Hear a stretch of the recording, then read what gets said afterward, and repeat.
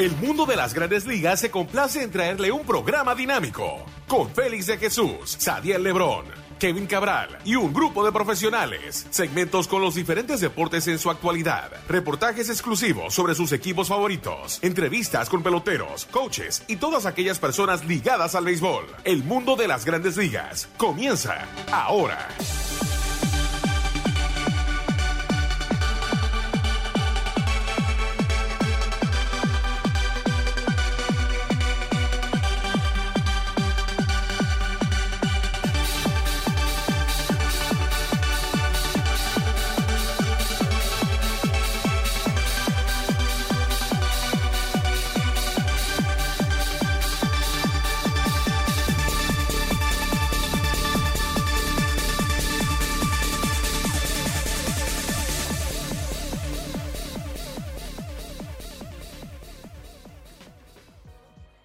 Bienvenidos a otra emisión de su programa El Mundo de las Grandes Ligas por sus portales semanal.com y lasmayores.com. Claro, el podcast semanalmente se puede escuchar a donde ustedes bajan su podcast favorito. Ahí está El Mundo de las Grandes Ligas con Kevin Cabral. Yo soy Félix de Jesús y recuerden, todo es producido bajo MLBN. Y bueno, ya se termina el mes de agosto, septiembre y para muchos equipos esperar hasta la próxima temporada. Los wild card, las posiciones de comodín en la Liga Americana. Tampa, Houston y Texas en este momento ocupan esos lugares. Toronto está a 2.5 y ya es un poquito más lejos, aunque han perdido 4 en línea. El equipo de Boston está a 6.5 y bueno, los Yankees sí han ganado 3 frente a Detroit, pero todavía se encuentran a 10. Y en la Liga Nacional, Filadelfia, Cachorro, Arizona, San Francisco, yo diría Cincinnati, Miami todavía con posibilidades. Ya los Padres de San Diego también un poco más retirado. Pero para eso y mucho más, vamos a darle la bienvenida a Kevin Cabral. ¿Qué tal, Kevin? Saludos, Félix, y saludo cordial para ti, para todos los amigos oyentes que cada semana sintonizan el mundo de las grandes ligas, cuando estamos ya en las puertas del mes de septiembre, el mes donde se van a definir muchas cosas en la tabla de posiciones de las grandes ligas.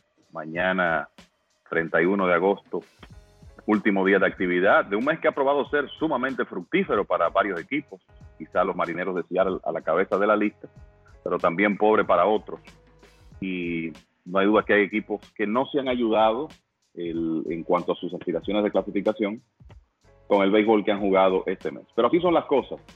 Esta es la época en que algunos conjuntos pues hacen lo necesario para clasificar y otros que en realidad no pueden jugar buen béisbol consistente y terminan quedándose fuera de los playoffs. Y muchos cambios, Kevin, especialmente lo que sorprende aquí son los angelinos.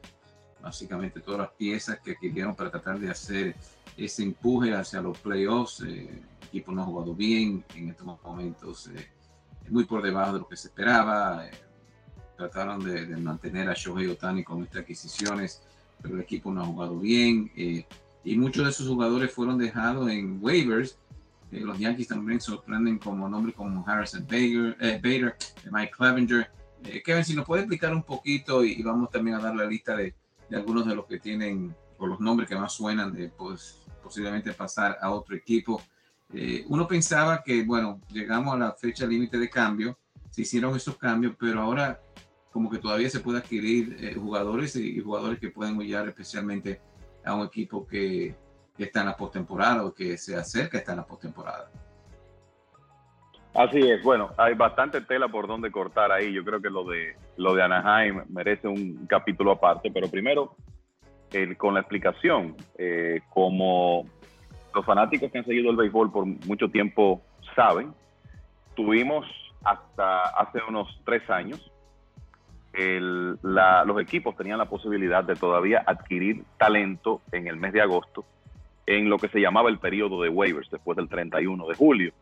En realidad, en la historia del béisbol hay muchas negociaciones importantes que se hicieron en agosto, que tuvieron incidencia en equipos que llegaron a los playoffs y ganaron campeonatos. Quizá un ejemplo rápido que podemos mencionar del pasado reciente, Houston en 2017 adquiriendo a Justin Verlander el 31 de agosto, cuando ya prácticamente se agotaba el tiempo para hacer cambios. Pero ya hoy en día tenemos una fecha límite única, que es el 31 de julio, y después de ahí no se van a producir transacciones a nivel de grandes ligas, ¿verdad? De jugadores de grandes ligas. Lo que sí puede ocurrir todavía es lo que estamos viendo.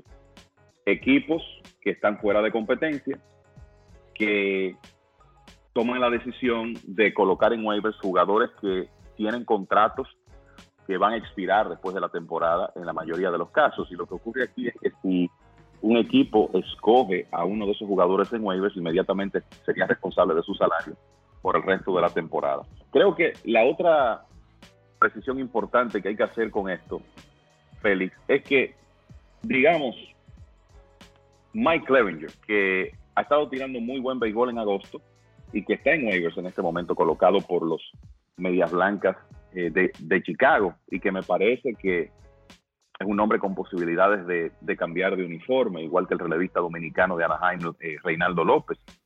Quizá algún equipo se interese en Harrison Bader.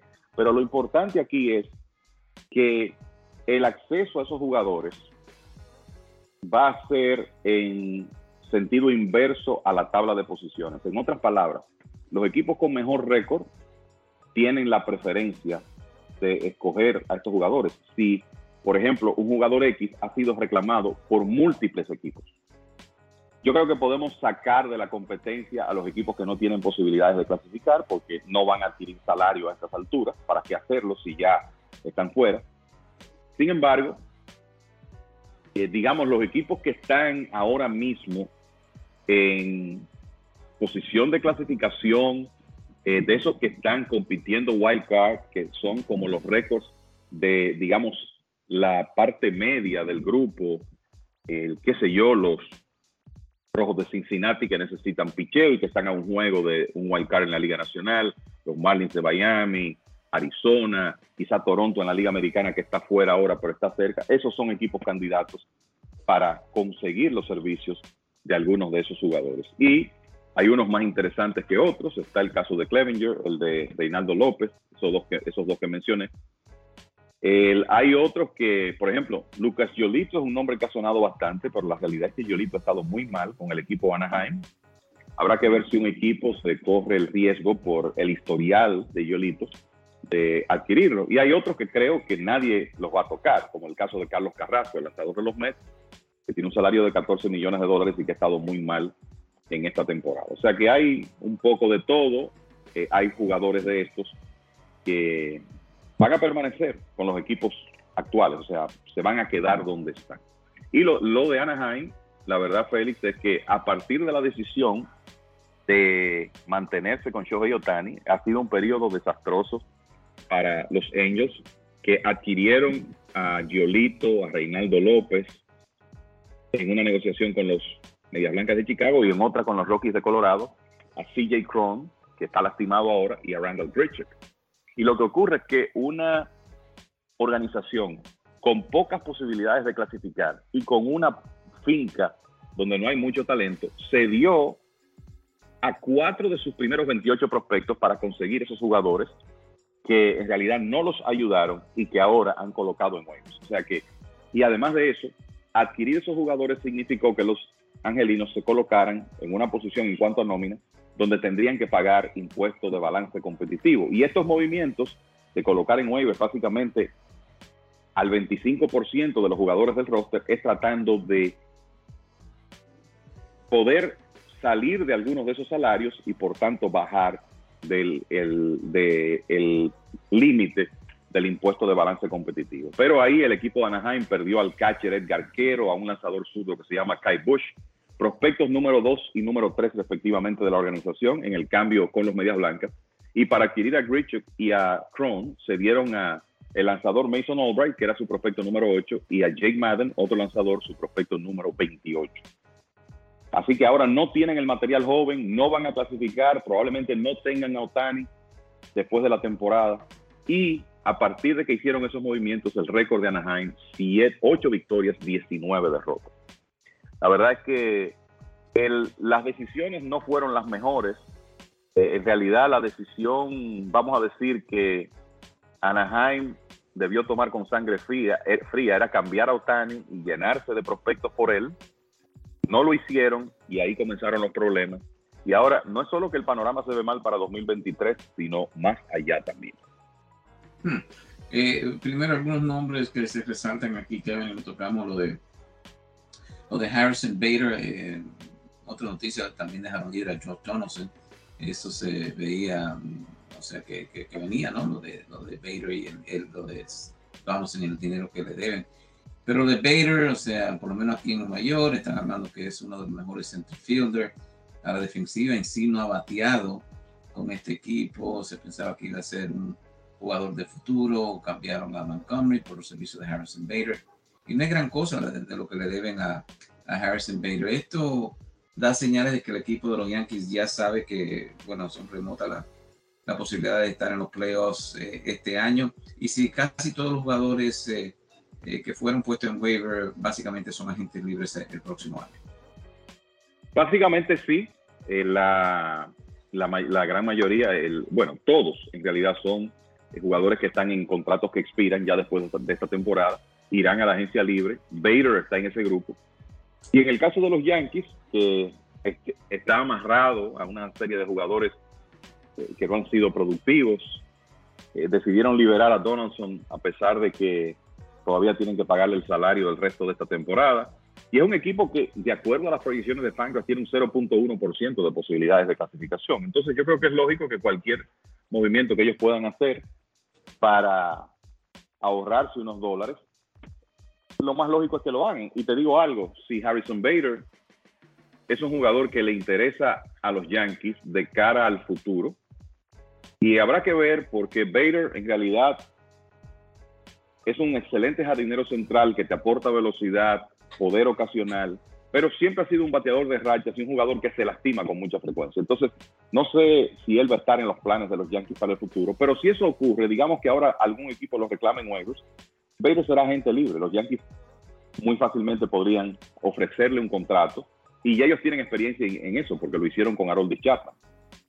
Lo cambiaron al equipo de los Cachorros y después terminaron firmándolo nuevamente. Lo otro aquí es que los Yankees están en un proyecto de darle oportunidad a algunos de sus jugadores jóvenes el resto de la temporada.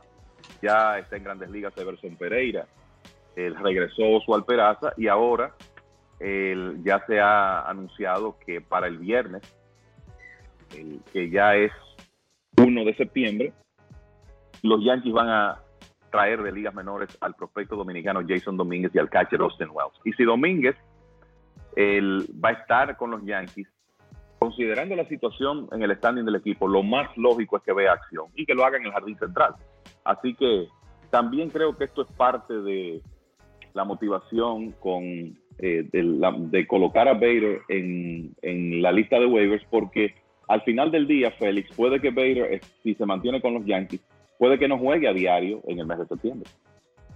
Vamos a entrar con esos prospectos que sube el equipo de los Yankees y lo que pueden aportar, y de lo que hemos visto en la liga menores, ya Pereira, Peraza también jugando regularmente con el equipo de los Yankees. Vamos a entrar unos minuticos con esa situación. Pero Kevin, para ya cerrar con lo que es el tema de los jugadores que fueron dejados libres, ya mencionaste lo de Giolito y López. ¿Hay algún nombre ahí que tú ves que puedes resaltar o hacer la diferencia para alguno de esos equipos que tú mencionaste que están buscando estar en la postemporada y que necesitarían una ayudita y tal vez puede ser con uno de estos jugadores dejados libres?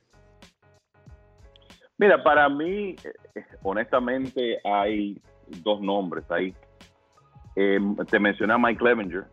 Ha tenido 3 excelentes salidas en el mes de agosto. Es un lanzador con un historial de ciertos problemas de comportamiento, pero el talento es innegable cuando está saludable.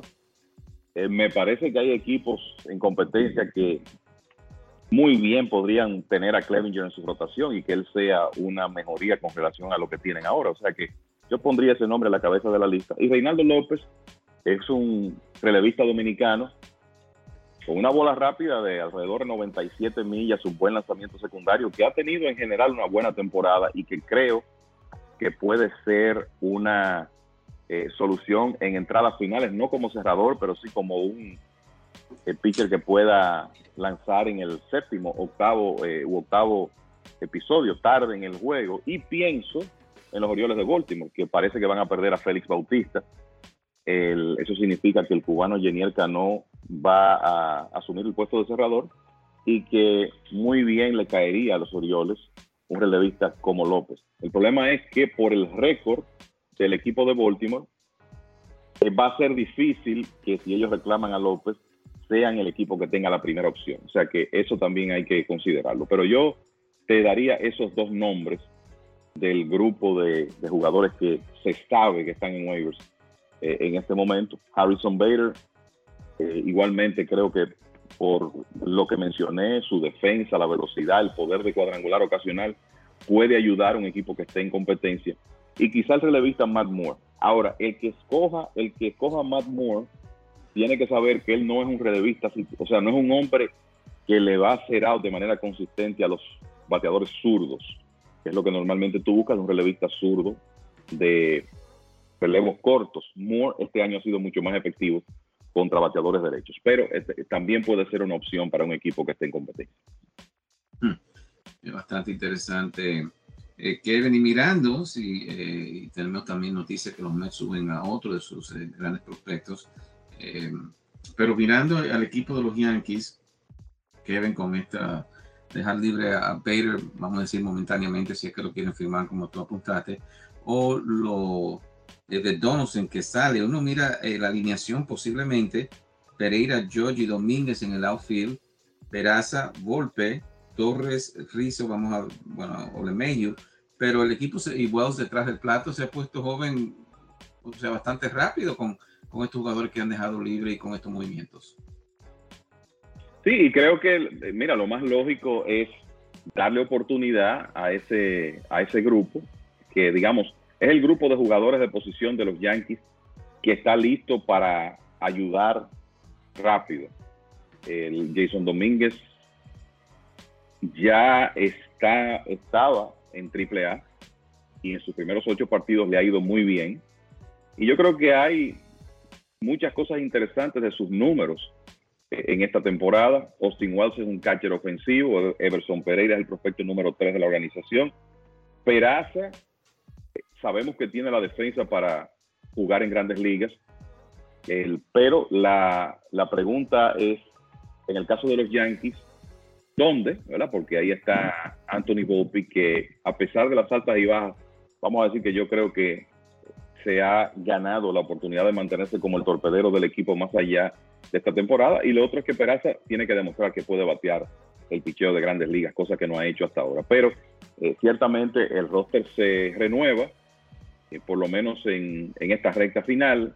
Los Yankees pueden tener una mejor idea de qué tan cerca de poder ayudarlos en una temporada completa están esos jugadores jóvenes, y así aprovechan en realidad este mes final de lo que en cuanto a playoffs es básicamente una temporada perdida para el equipo de los Yankees. Es bastante interesante. Kevin, si lo vemos individualmente, ya vimos Peraza el año pasado en la postemporada, buen guante, todavía tenemos que ver lo que puede ofrecer en el bate. Pereira, de lo que he visto de Pereira, le estaba dando cuadrangulares con frecuencia en las ligas menores, no ha sido lo mismo en las grandes ligas, pero también hay que dar un poquito de tiempo. ¿Qué ha visto de Pereira? ¿Qué puede ofrecer Domínguez de lo que tú has visto y Wells para este equipo de los Yankees vamos a decir, por lo menos en el mes de septiembre, para dar esperanza aquí a la fanaticada de los Yankees? Bueno, Pereira es por lo menos en lo que vimos en ligas menores este año, porque como tú dices, tiene de 28-3 en sus primeros 8 partidos con los Yankees, no ha podido batear todavía.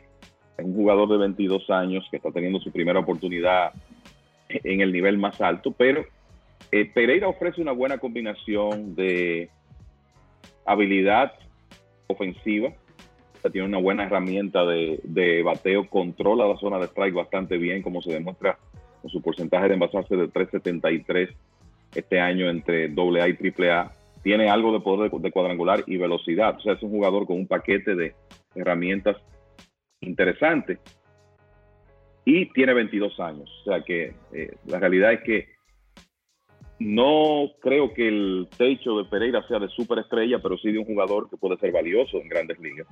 En el caso de Domínguez, mira, es un caso interesante. Jason Domínguez, tú sabes que fue firmado y anunciado como un fenómeno de inmediato, y se establecieron como unas expectativas demasiado altas con este jugador dominicano, porque, bueno, la expectativa era como que aquí está el nuevo Mickey Mantle para el equipo de los Yankees, el marciano, ¿verdad? Todo ese background que traía Domínguez. Pero yo creo que aquí hay que pensar que estamos hablando de un jugador de 20 años en este momento, que en esta temporada ciertamente tiene un promedio que no es tan alto, 266, pero controla la zona de strike, ha recibido 82 bases por bolas, tiene poder. Este año ha sumado casi 40 extra bases, incluyendo 15 cuadrangulares entre AA y AAA, y se ha robado 39 bases.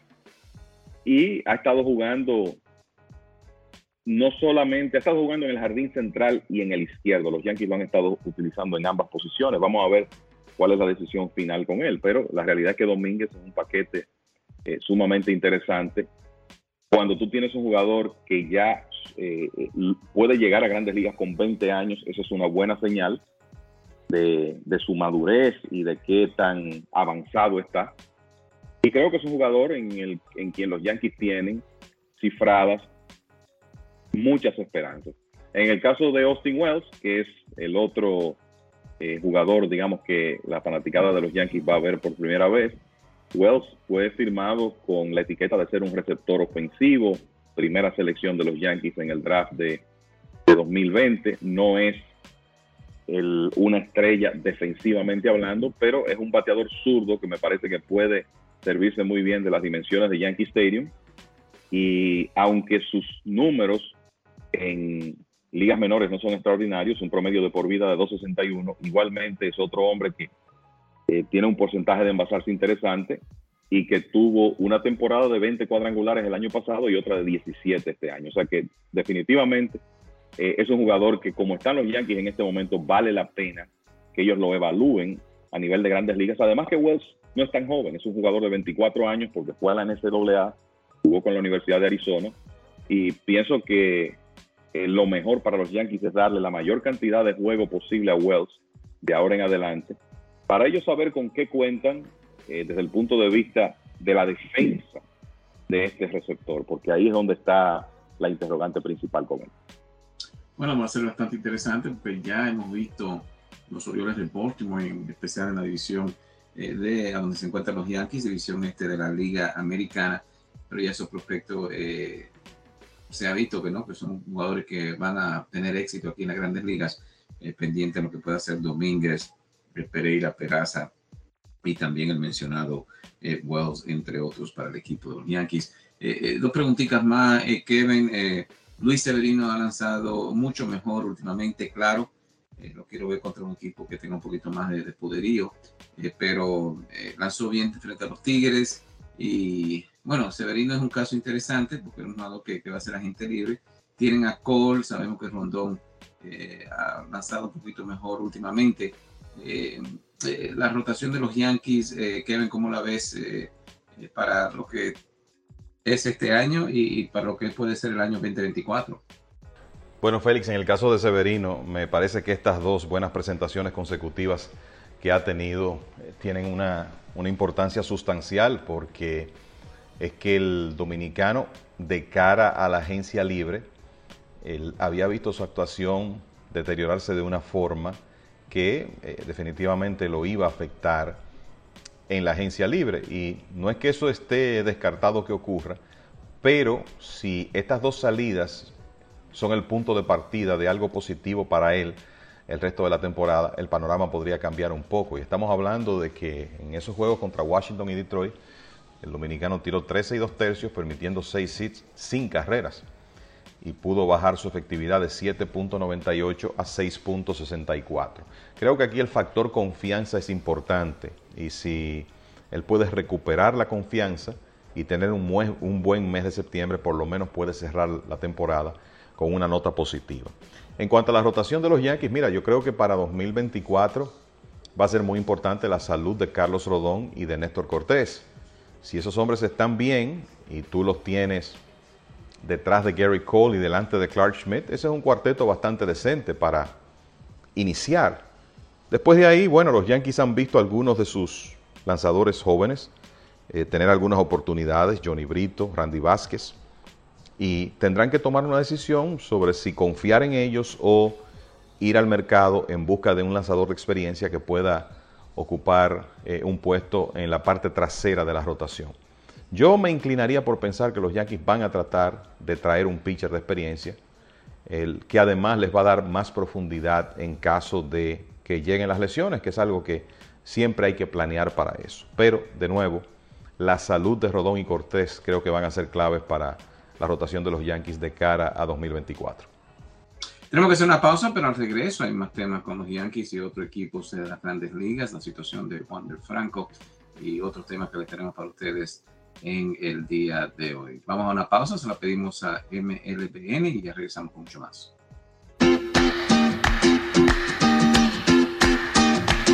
Don Aníbal Tequila. Altos y refinados estándares seleccionados de agave azul para producir un excelente tequila. Don Aníbal Tequila, Silver y Extrañejo, ya se encuentra en estos lugares. En El Progreso, Liquor and Wine.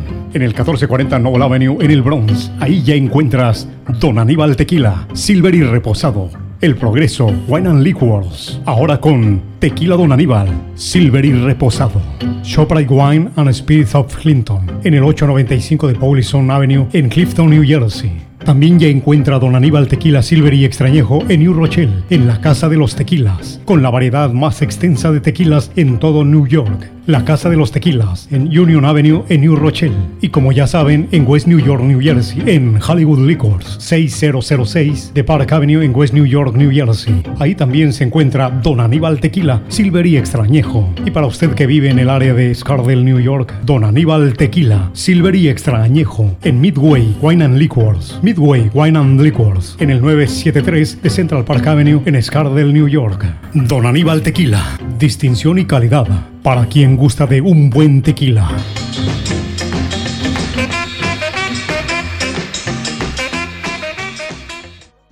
Bueno, ya de regreso a su programa El Mundo de las Grandes Ligas por sus portales .com y lasmayores.com. El podcast se puede escuchar donde ustedes escuchan su podcast favorito, sea Odyssey, Google Play, Apple Store.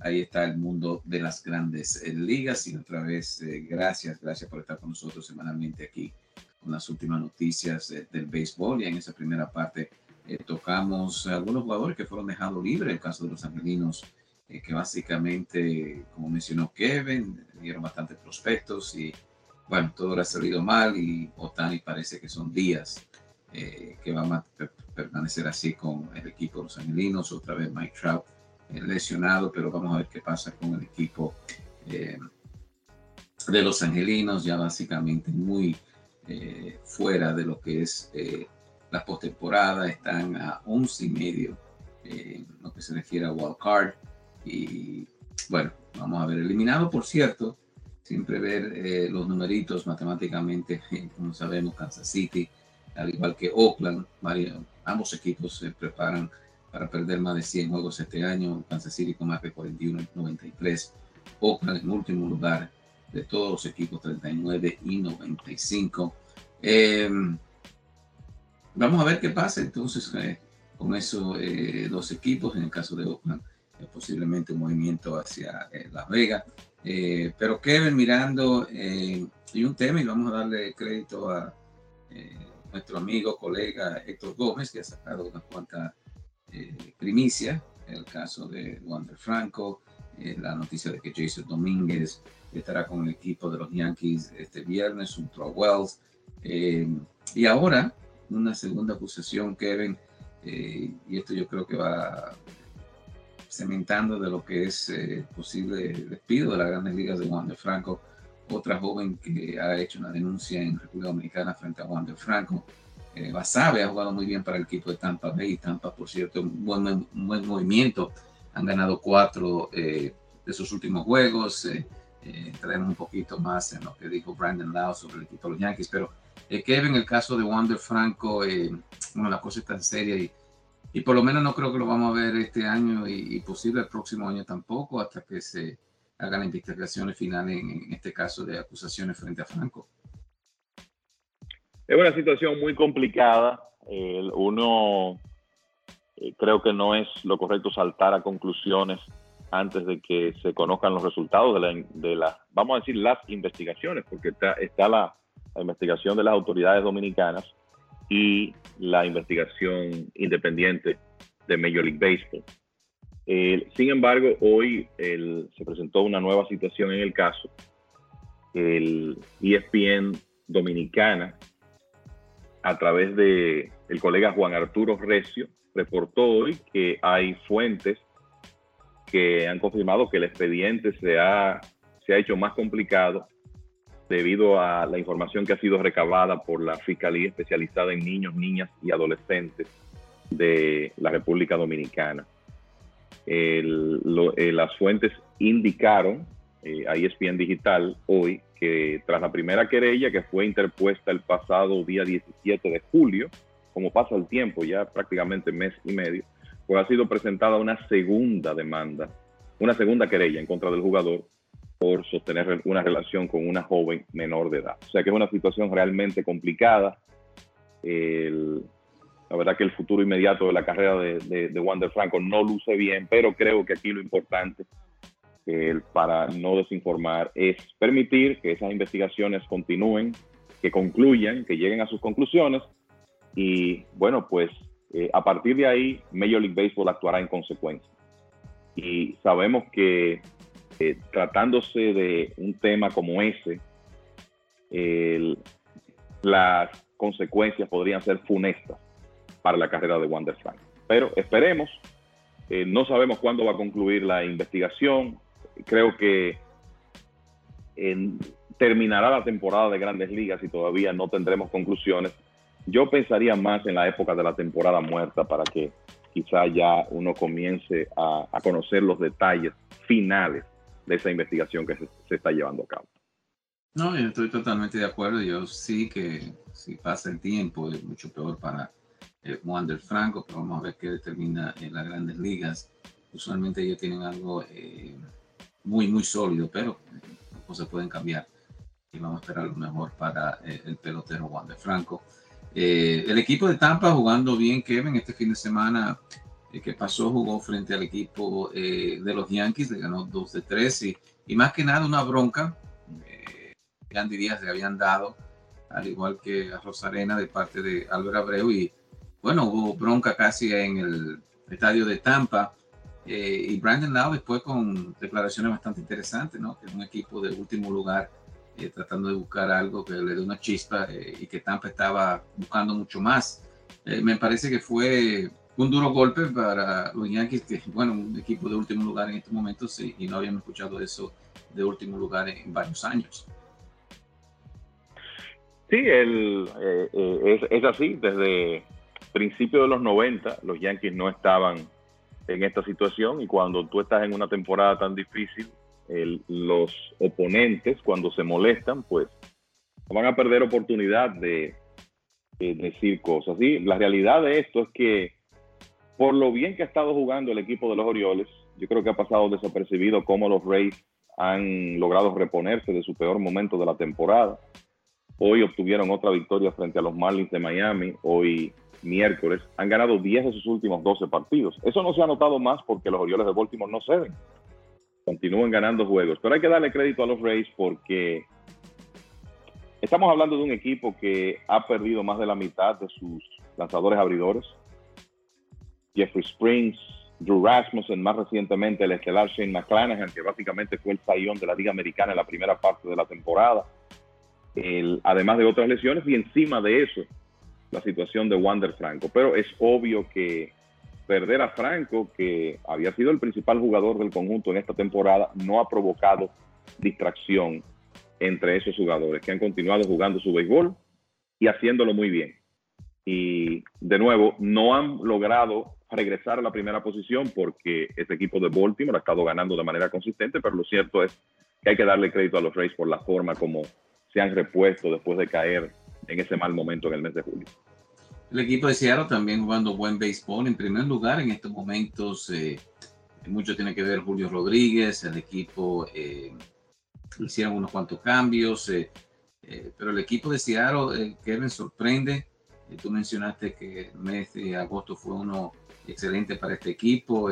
Uno pensaba al principio, ¿no?, que el equipo estaba en posición de por lo menos clasificar como wild card, pero bueno, ellos tenían planes mucho mayores. En primer lugar, en este momento, sobre Houston, o empatado con Houston, pero ahora Texas, que no ha jugado bien últimamente, está a 1. ¿Cómo ha visto esa división oeste y qué ha significado Julio Rodríguez para que este equipo de Seattle esté en primer lugar en la división oeste de la Liga Americana? Mira, el mes de agosto ha tenido 2 actuaciones individuales realmente extraordinarias. Y una de esas actuaciones la tiene Julio Rodríguez, la otra Mookie Betts, de los Dodgers. Rodríguez, en el mes de agosto, y hay que decir que ha perdido un par de juegos con una molestia en un pie, está en situación de día a día, pero antes de esa lesión que se produjo durante su preparación para el juego del martes, Rodríguez en agosto estaba bateando 429 en 105 turnos oficiales, con un OPS de 1198, 7 cuadrangulares, 30 remolcadas en 23 partidos, 11 bases robadas. La realidad es que es uno de los mejores meses que hemos visto últimamente. Rodríguez básicamente subió su promedio 40 puntos en un mes, y eso para esta etapa de la temporada, donde ya los jugadores tienen muchas apariciones acumuladas, es difícil. Rodríguez en un momento, iniciando agosto, estaba alrededor de 248 puntos, ahora está en 286. Y obviamente que eso ha sido vital. Hay que darle crédito a Teóscar Hernández también. Hernández está bateando casi 370, tiene 7 cuadrangulares, 22 remolcadas, ha sido el otro jugador clave en esa ofensiva de los Marineros. Y yo iría más allá de decir que ha sido un buen mes para el equipo de Seattle. Yo lo llamaría histórico. Fíjate que al ganar el miércoles pusieron su récord en 21-6, y es la primera vez que un equipo de Seattle, una franquicia que comenzó en 1977, hace casi 50 años, la primera vez que un equipo de Seattle gana 21 partidos en un mes. Ni siquiera el que ganó 116 juegos en 2001 logró eso. Esa versión de los Marineros de 2001 tuvo 4 meses en los cuales ganaron exactamente 20 partidos, pero nunca más. Y ya este conjunto de 2023 tiene 21 triunfos. Ellos, los Dodgers, que tienen 23-4, Atlanta, que tiene 19-8, Baltimore con 18-9, Milwaukee con 17-9, Tampa con 17-8. Básicamente han sido los mejores equipos del béisbol este mes. Pero Dodgers y Marineros se han separado de los demás, y por eso, con ese repunte, el equipo de Seattle está en primer lugar, aprovechando lo que tú dices, un mes, el peor mes de la temporada básicamente para los Vigilantes de Texas. ¿Y en qué momento? Porque no es solo que los Marineros han ganado 21 partidos, sino que Houston, que yo te voy a decir algo, hay que considerar ese equipo de los Astros el equipo a vencer en la división por el talento que tienen y por la experiencia con que cuentan. Hoy, por cierto, ya Michael Brantley consiguió sus primeros hits de la temporada, o sea que ahora tienen a Brantley saludable también, además de todas esas otras armas, o sea, Altuve, Jordan Álvarez, Alex Bregman, etc. El equipo de Texas cayó en una mala racha después de que comenzó muy bien el mes. Han perdido 12 partidos en agosto, y como resultado, como tú decías, ahora eso es una situación que no podría estar más interesante.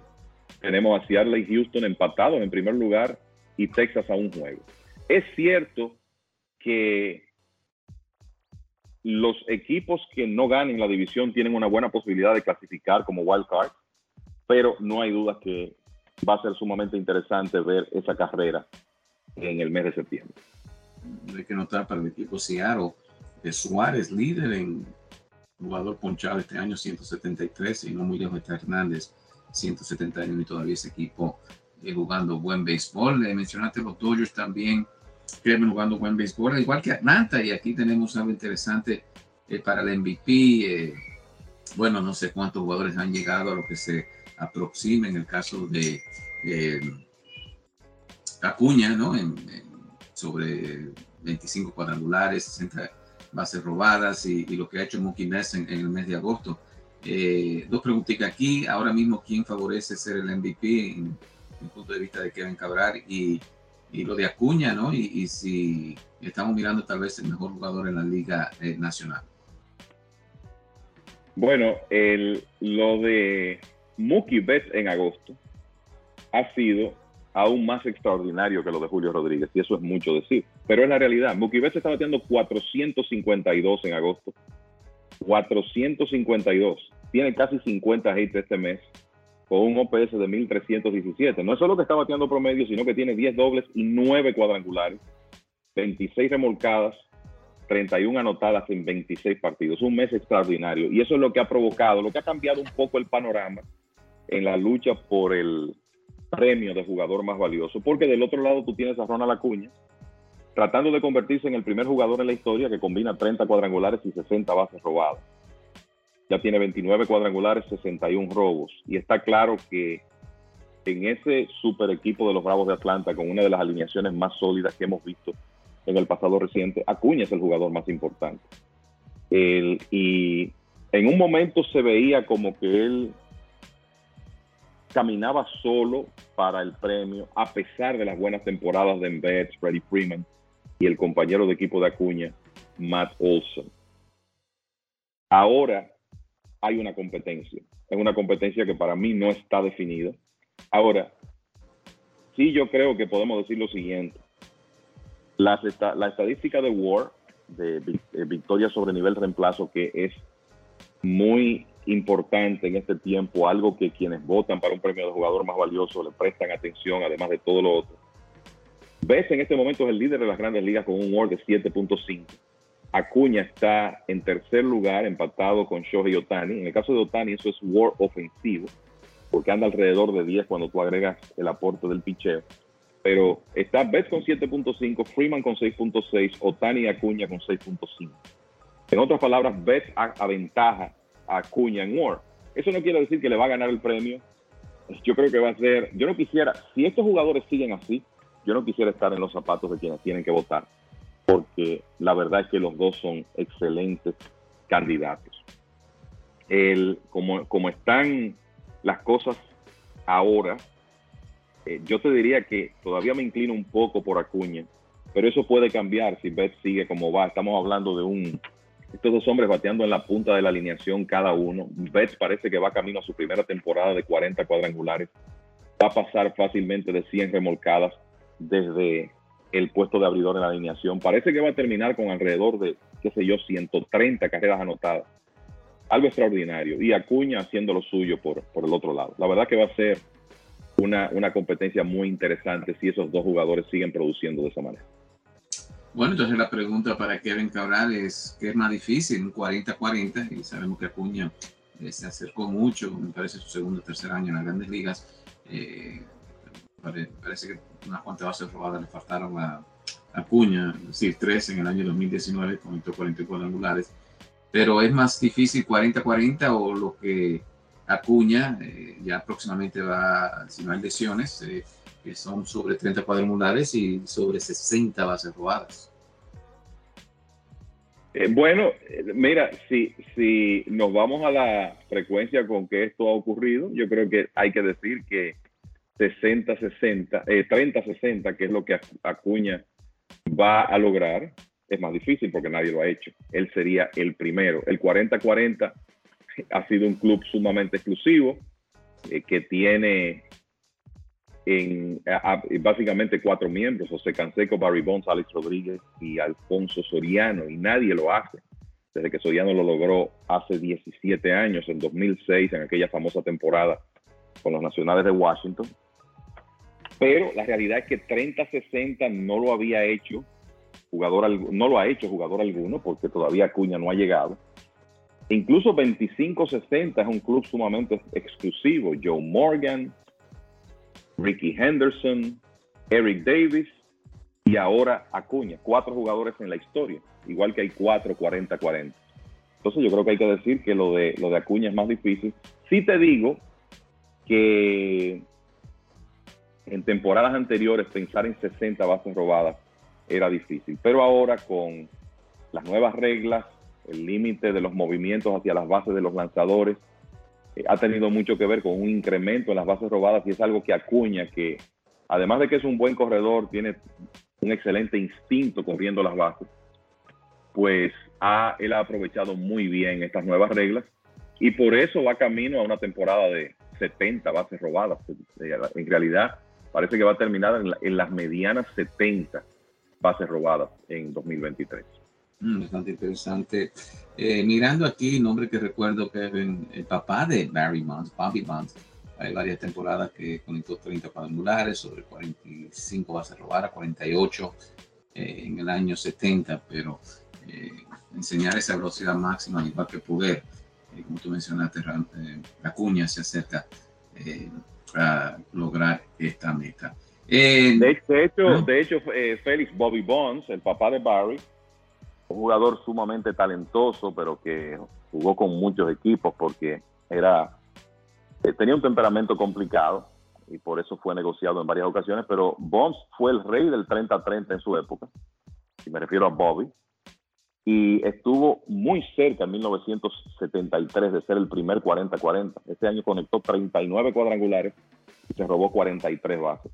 Bonds era un talento especial. Obviamente el hijo, Barry, heredó esos genes y digamos que los mejoró, porque es uno de los grandes jugadores de todos los tiempos, pero Bonds fue un jugador dinámico, desde finales de la década de los 60 hasta algún momento, hasta finales de los 70. Bastante interesante.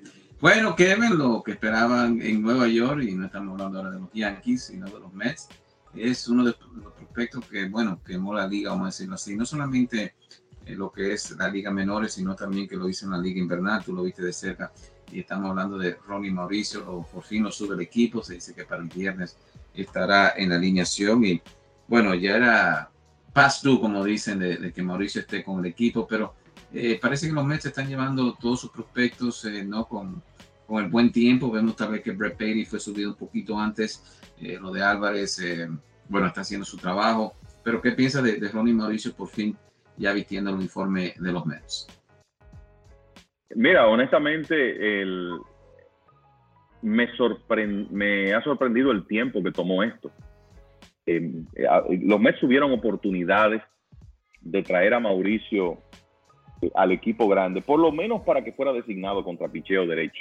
Pero me parece que aquí incidieron unos factores. Los Mets entendían, pienso yo, que no tenían un espacio para que Mauricio jugara a diario en Grandes Ligas, y ellos querían que él jugara a diario. Y además hubo un momento que el muchacho, después de quemar la Liga Internacional AAA en abril y mayo, tuvo una merma en producción en junio principalmente, y también en el mes de julio. Y a mí no me sorprendería que estuviera agotado, porque es que la cantidad de apariciones que Ronnie Mauricio ha acumulado desde que inició la temporada de 2022 en ligas menores, pasando por jugar el invierno completo en República Dominicana y después 527 apariciones en ligas menores este año, pues es lógico que quizá esté agotado. Pero creo que lo importante es que Mauricio tomó un segundo aire en agosto. Está bateando 303 con 7 cuadrangulares, 15 remolcadas, un slogan de 586 y 8 bases robadas en agosto. Y básicamente hizo un 20-20 en la Liga Internacional, 23 cuadrangulares, 24 bases robadas, además de 30 dobles, un promedio cerca de 300, 295, un OPS de 860, un jugador que batea las dos manos con poder. Todavía quizá los Mets entienden que él tiene que definir su posición, firmado como torpedero. Sabemos que ahí Francisco Lindor es dueño de esa posición por mucho tiempo en Flushing. O sea que habrá que ver cuál es el destino final de Mauricio. Pero lo cierto es que es un bate de Grandes Ligas. Todavía tiene que trabajar un poco en el aspecto de controlar la zona de strike. Pero la realidad que uno veía a Mark Vientos en Grandes Ligas, y sabemos que ya Vientos había tenido una oportunidad anterior, que tiene poder de cuadrangular, pero uno se preguntaba, bueno, pero si Vientos está, ¿por qué Mauricio no? Pero lo importante aquí es que finalmente en septiembre Mauricio va a estar con los Mets. Imagino que va a estar jugando con mucha frecuencia y ya finalmente va a tener su primera oportunidad de jugar en el béisbol de Grandes Ligas. Y mira, solo para cerrar el tema de las apariciones, entre AA en 2022, la Liga Invernal, y 2023, Ronnie Mauricio acumuló cerca de 1,400 apariciones en un periodo de, digamos, año y medio. Eso es mucho en esta época. Normalmente los equipos de Grandes Ligas administran a sus jugadores para que no tengan tantas repeticiones. Pero esa experiencia de jugar en el béisbol invernal y de la manera que lo hizo, pienso que va a ser muy valiosa para Ronnie Mauricio con relación a su futuro de Grandes Ligas. Habíamos tocado brevemente lo que puede significar, ¿no?, un cambio de esa primera posición a la división este de la Liga Americana, y fue lo de Félix Bautista, y Kevin, tú mencionaste los Orioles tal vez buscando otro brazo, pero ha tomado tiempo. Seleccionó el 26 de agosto, lo pusieron en la lista de lesionados de 15 días con el problema en el codo, pero no sé si he escuchado algo nuevo o simplemente hay que esperar que baje un poco la inflamación.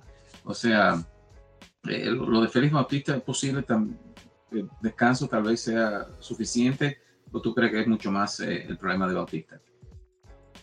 Bueno, el tema es que hablaron de una lesión del ligamento colateral del codo, y eso mueve a mucha preocupación porque sabemos que el peor escenario ahí podría ser una cirugía Tommy John, y la realidad es que es un escenario frecuente. Por eso la preocupación. Sin embargo, hasta ahora los Orioles no han divulgado más información que la que se dio originalmente. Se supone que Bautista está siendo sometido a exámenes que probablemente esté viendo más de un médico, y que luego los Orioles y el jugador tomarán una decisión sobre si él necesita la cirugía o no. Pienso que su estatus para el resto de 2023 es incierto. Yo no apostaría que Bautista lance más este año. Ojalá pueda hacerlo, pero por la lesión que se ha divulgado, no estoy muy seguro de eso. Y creo que aquí el escenario que quisiéramos para Félix Bautista es que en realidad la lesión del ligamento no revista la gravedad como para que él tenga que ser operado. Es un muchacho que en realidad estaba en una temporada donde él estaba por lo menos en la conversación por el premio Cy Young de la Liga Americana, considerando la actuación que había tenido. 1.48 de efectividad, 33 salvamentos, una proporción de 16 ponches por cada 9 entradas, algo increíble. Y lo otro con Bautista es que es un jugador que se estableció tarde en Grandes Ligas. O sea, su primera temporada fue el 2022 con 27 años de edad. Le tomó tiempo, en realidad, poder tirar strikes de manera consistente y lograr combinar esas herramientas excepcionales que tiene. Finalmente lo hace, y lo menos que uno quisiera es que a menos de 2 años de él llegar a Grandes Ligas tenga que ser sometido a una operación. Bueno, los Cachorros quedan jugando buen béisbol. Se esperaba que el equipo estaba por lo menos a 2 años de la otra vez competir. ¿Qué firma ha sido la de Cody Bellinger? Suzuki ha aportado, ya sabemos la firma de Swanson, Nico Horner y Ian Happ también jugando buen béisbol, y este equipo no solamente para la Wild Card, sino para posiblemente ganar la división central en la Liga Nacional, se encuentra en buena posición en estos momentos. Mira, esa división no está más cerrada porque los cerveceros se metieron en unas rachas de 9 victorias en forma consecutiva, y llegaron a despegarse a 5 juegos de los Cachorros después que le ganaron el primer partido de la serie que inició el lunes. Sin embargo, los Cachorros han ganado los últimos 2 partidos y ya llevan 18 victorias en el mes de agosto. Y la decisión de mantener a Bellinger en el equipo y de tratar de competir este año ha probado ser fructífera, porque ahí están los Cachorros con una oportunidad de ganar la división, y si no lo hacen, de todas maneras, con una oportunidad de clasificar para los playoffs. Y la verdad que lo que ha hecho Cody Bellinger, regresando de un par de temporadas donde no pudo batear consistentemente con los Dodgers, ha sido tremendo y sumamente importante para él porque Bellinger va a la agencia libre. Firmó un contrato de 1 año, está bateando .316, tiene 77 carreras remolcadas a pesar de que no ha jugado la temporada completa porque estuvo en lista de lesionados. 20 cuadrangulares, 18 robos, su acostumbrada buena defensa en el jardín central. La verdad que ha sido una pieza súper importante para los Cubs, que han sido un muy buen equipo defensivo en esta temporada y eso ha sido parte de su éxito. Y además de eso, creo que como siempre ocurre con un equipo que tú no esperas que compita y lo hace, hay sorpresas agradables. Y yo creo que en el caso de los Cachorros hay que comenzar con Justin Steele, su principal abridor en esta temporada, que ayer mejoró su récord a 15 victorias y 3 derrotas. Ese zurdo ha sido valiosísimo para el equipo de los Cubs, como también lo ha sido en el lado ofensivo Cody Bellinger, entre otros. Y sí, parece que ellos se van a adelantar, digamos que se van a adelantar 1 año a los planes que quizá tenía la oficina de operaciones del equipo, que era competir en 2024. Y por último, Alex Cobb se iba a unir a los no-hitters ya que hemos visto este año, Kevin, pero le pegan hit, faltándole un out más. Pero Cobb lanzando bien, los Gigantes en sí se han alejado un poco, pero tratando también de clasificar. ¿Qué no puede decir de Alex Cobb y bueno, el equipo de San Francisco, que ya la división básicamente está perdida con, como tú mencionaste, los Dodgers jugando buen béisbol este año en el mes de agosto, pero están ahí peleando para su posición de wild card. Bueno, cuando uno ve un lanzador que pierde un no-hitter después de 8 2/3, es tan doloroso. Y entonces siempre como que vienen a la memoria eventos similares del pasado. El juego perfecto que perdió Armando Galarraga después de 8 2/3 con aquella famosa decisión errónea en primera base, que para mí en gran medida precipitó la llegada de la repetición instantánea al béisbol. Mike Mussina, que perdió aquel juego perfecto en Boston con 2 outs en el 9º por un doble de Cal Everett. De aquella ocasión que Dave Steve, en salidas consecutivas a finales de los 80 con Toronto, tiró 8 2/3 sin hit para perder esos no-hitters. Uno recuerda todos esos casos, y lamentable lo de Cobb, que estuvo muy cerca, pero ya con 2 outs en el 9º permitió un doble de Spencer Steer que le rompió el no-hitter. Pero eso es parte del béisbol. Y en el caso de los Gigantes, esa fue una victoria importante porque en este momento perdieron hoy, pero a pesar de eso están empatados con el equipo de Arizona en la lucha por el tercer wild card de la Liga Nacional, que está cerrada esa lucha porque están los Diamondbacks y los Gigantes empatados y Cincinnati a un juego con los Marlins a 3. O sea que en este último mes cualquier cosa puede pasar con esos puestos. Bueno, bastantes noticias para ustedes en el día de hoy. ¿Quieren algunos comentarios finales? Bueno, solo reiterarle a los oyentes que por ahí viene septiembre. Vamos a ver algunos prospectos más subir a grandes ligas, pero lo más importante es que hay mucho por definirse todavía en la tabla de posiciones y que todo va a depender de quién pueda jugar mejor béisbol en lo que resta. Y también comentarte que Bryce Harper, en el partido del miércoles en la tarde, se convirtió en el jugador número 158 en la historia de Grandes Ligas que llega a 300 cuadrangulares. 300 jonrones para Harper, que ha tenido un excelente mes de agosto para los Phillies, 10 cuadrangulares este mes. Y no hay duda que es una de las superestrellas del juego. Ojalá que pueda juntarse con unos años más donde esté saludable. Tiene 30 años con unos números muy buenos de por vida y poco a poco Harper pues va construyendo una carrera de Salón de la Fama. Bueno, pero los oyentes esta semana van a ver todos esos prospectos que subieron a las Grandes Ligas. De parte de la producción MLBN, al igual que Kevin Cabral y Félix de Jesús, decimos que sigan en sintonía para más noticias por lasmayores.com y mlb.com, y nosotros estaremos con ustedes la próxima semana.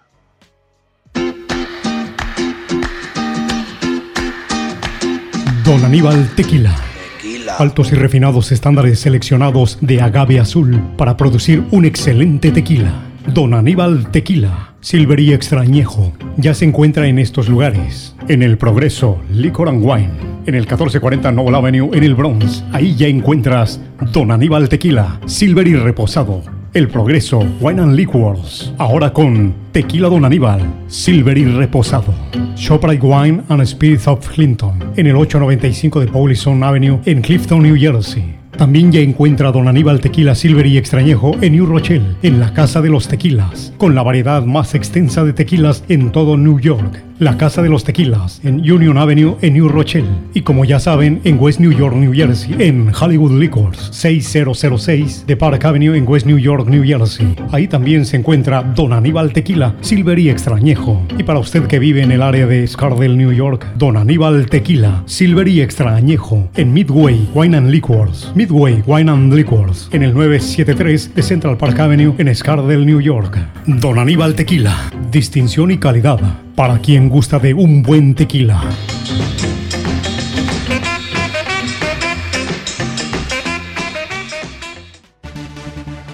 Y esta fue una presentación del mundo de las grandes ligas con Félix de Jesús, Sadiel Lebrón y Kevin Cabral. Les invitamos para nuestra próxima edición con un programa igual o mejor que este.